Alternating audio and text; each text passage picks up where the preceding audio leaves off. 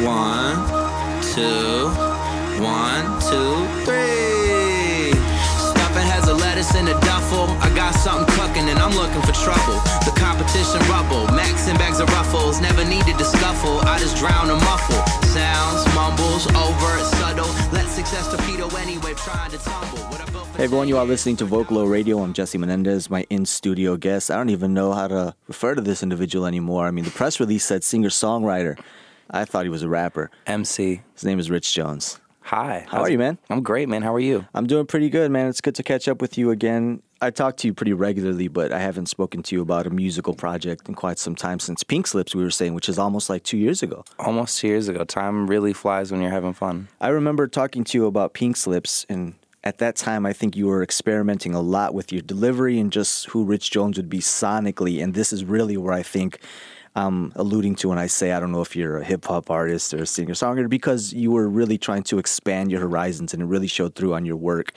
Here, though, I feel like on Light Work, right from the jump, you're letting us know I'm getting back to business. The bars have been dormant, so I'm coming out roaring. Exactly. Yeah, I mean, with this project, this was the first thing that I worked on this year after we dropped the Vegas EP, which obviously is 100% like a pop EP. You know, it just happened to be that Vaporize and I had been going back and forth about doing a project, and he sent me a playlist of stuff to look at, and then at the same time, as fate would have it, I was offered a bunch of studio time at my friend's studio because I'd helped him kind of move in a bunch of the lumber to build the place out. So it was perfect. It was like, I have this time, I have these sounds, let's see what we can come up with. And then, you know, along the way too, this has kind of also been easily the most casually collaborative work as well, just because while I was doing this, you know, I just had people coming through and I'd say, hey, like, I think you'd sound good on this. So,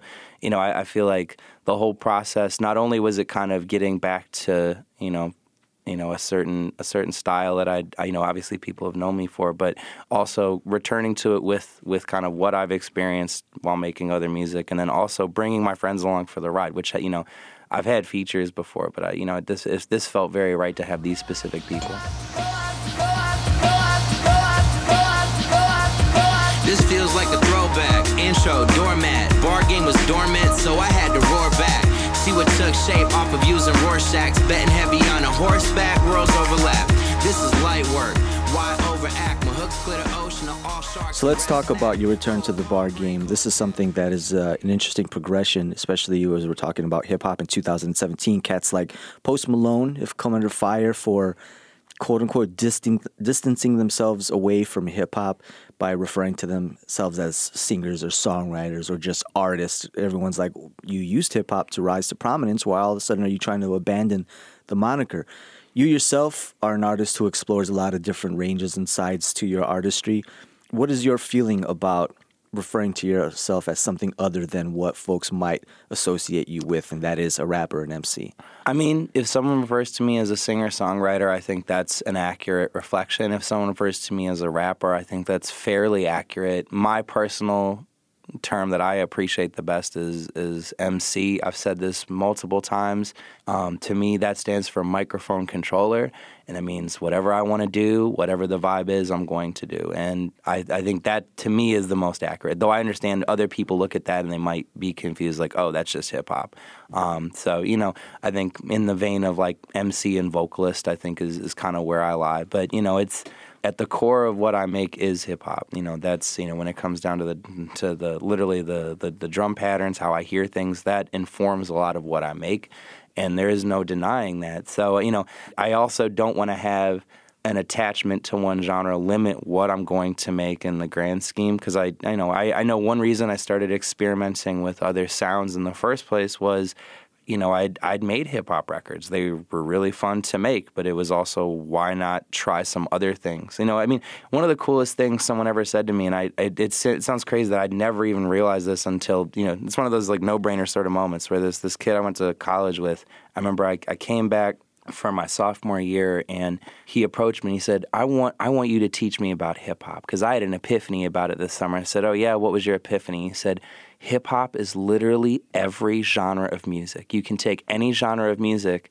and sample it, and it becomes hip hop. Tell me more. And that moment just floored me because it got me thinking, well, that was also the moment where I started thinking, I need to start listening to other things too. And this dude was actually schooling you. Yeah, exactly. That really kind of impressed upon me the necessity of, keeping a diverse ear, not being scared to kind of, follow a thread or line of thinking when it comes to creating new sounds.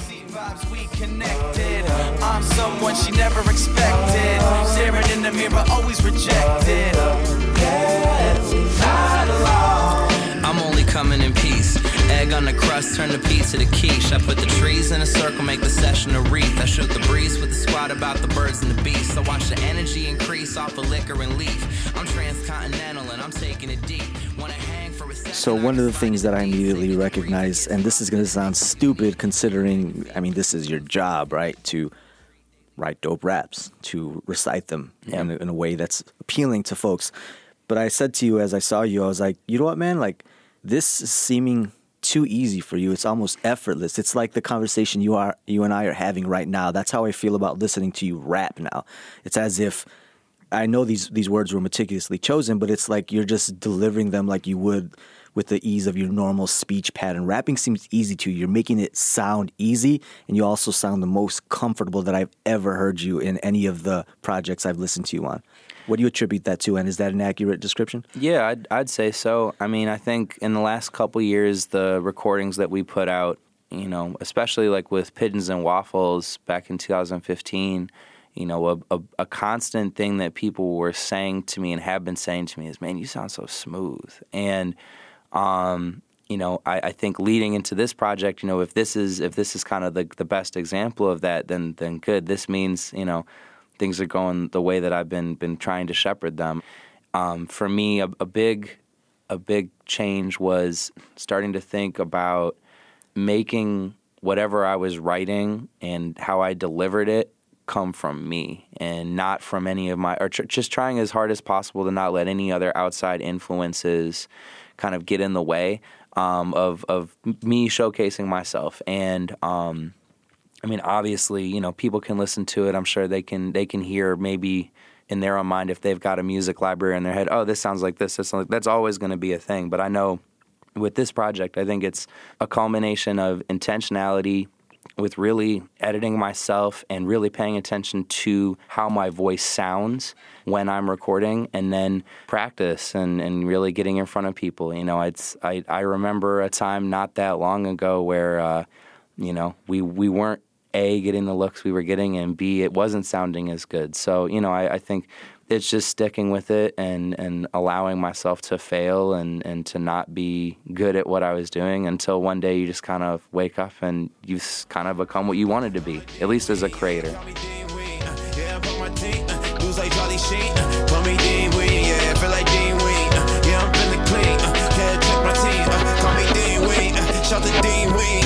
Color of the couch teriyaki, life on swampy, staying quasi-posy. If things get fugazi, all this kamikaze. Take out my troubles, plus I do it loudly. Taking up airtime, planning me an air raid. Cranky and irate, cut it close, high fade. Running man, half age, burn it down. Let's talk about the features you have on here. You have a track on here called Dean Ween, Mr. Show You Suck, one of my favorite rappers / people. Tell me how this track came together, and it makes sense that the two of you together would name the song what it's called, especially considering how eclectic you each are, but also just how wild Dean Ween, the frontman of Ween, is and how he came to prominence. So, I don't know if there's any association or you just were fooling and named it this, but as with some things, if I hear something and I'm just kind of initially just throwing words on it and just to see how they sound, and it's not even necessarily going to be, but I just, for some reason, that phrase in particular Dean was kind Ween? of, well, yeah, and I can't necessarily explain why. It just kind of hit me in a certain way, and maybe it's because I'd just seen, that Ween was, playing North Coast, or there was something, there was some sort of association with it, but yeah, so it just kind of went from there. I had the chance to meet him a couple of times because he played some New Year's shows at Tonic Room where I throw my monthly, and so I went there, I think it was 2 years ago when the Omais were doing like a pop-up show there, and I went to go see them, and I go to put my backpack in the basement. I see in the far back, I just see a plume of smoke. And I kind of popped my head over there, and there's Dean Wayne. He's drinking a drink and smoking a cigarette. And him and I ended up chopping it up till the bar closed. You just like, hey, what are you doing? No, we just said hi. I'd met him previously through the old owner of the Tonic Room because he'd stayed at his house, and I'd popped over there to say hi to the owner. And so he said he sort of remembered. I doubt he remembers me because how many people has this guy met? Sure. But yeah, man, he dropped some serious jewels on me about just life, and so I was really appreciative of that. But yeah, so going back to the record with Show and with Sports Boyfriend, I like, especially with how he performs on stage and how he delivers. I mean, Clinton is just so high energy. It's just like it's like the Energizer Bunny. There's no stopping him. And so having kind of him provide his kind of signature to that, and then with Sports Boyfriend kind of doing some cool sultry bedroom pop vocals, I just thought this is a really fun, balanced record. Wake up, Flonase, allergies, cocaine, creeping on a cosign, mixing in the ptomaine. Put a wiggle in my walk, turn your legs to low main. Squint eyes like Posehn, hook game like Bodine's. Pat me down, he's clean, doing shots with Dean Wayne. You said it was just a dream. I said that's kind of mean, because it is. So all in all, Lightwork, you believe this is going to be a snapshot of what upcoming Rich Jones is going to sound like, or is this just you dipping your toe back into having fun with bars for now? I mean, so I've had a wonderful bunch of producers reach out to me this year and, work on all sorts of records. I think, if anything, while this one obviously is weighted more towards, bars and being more hip-hop centric, I mean, I certainly have a bunch of those records. But, we really went everywhere this year. I love making a good pop record. I started experimenting with some disco sounds, and R&B and soul have already kind of been presented, and kind of working on those records. And if anything, in a best case scenario, future stuff is kind of a really awesome hybrid of all that. I know a project that we're getting ready to work on this year in terms of rolling out, it's pretty much done, is Bad Ambassadors, and that's with Walking Shoe.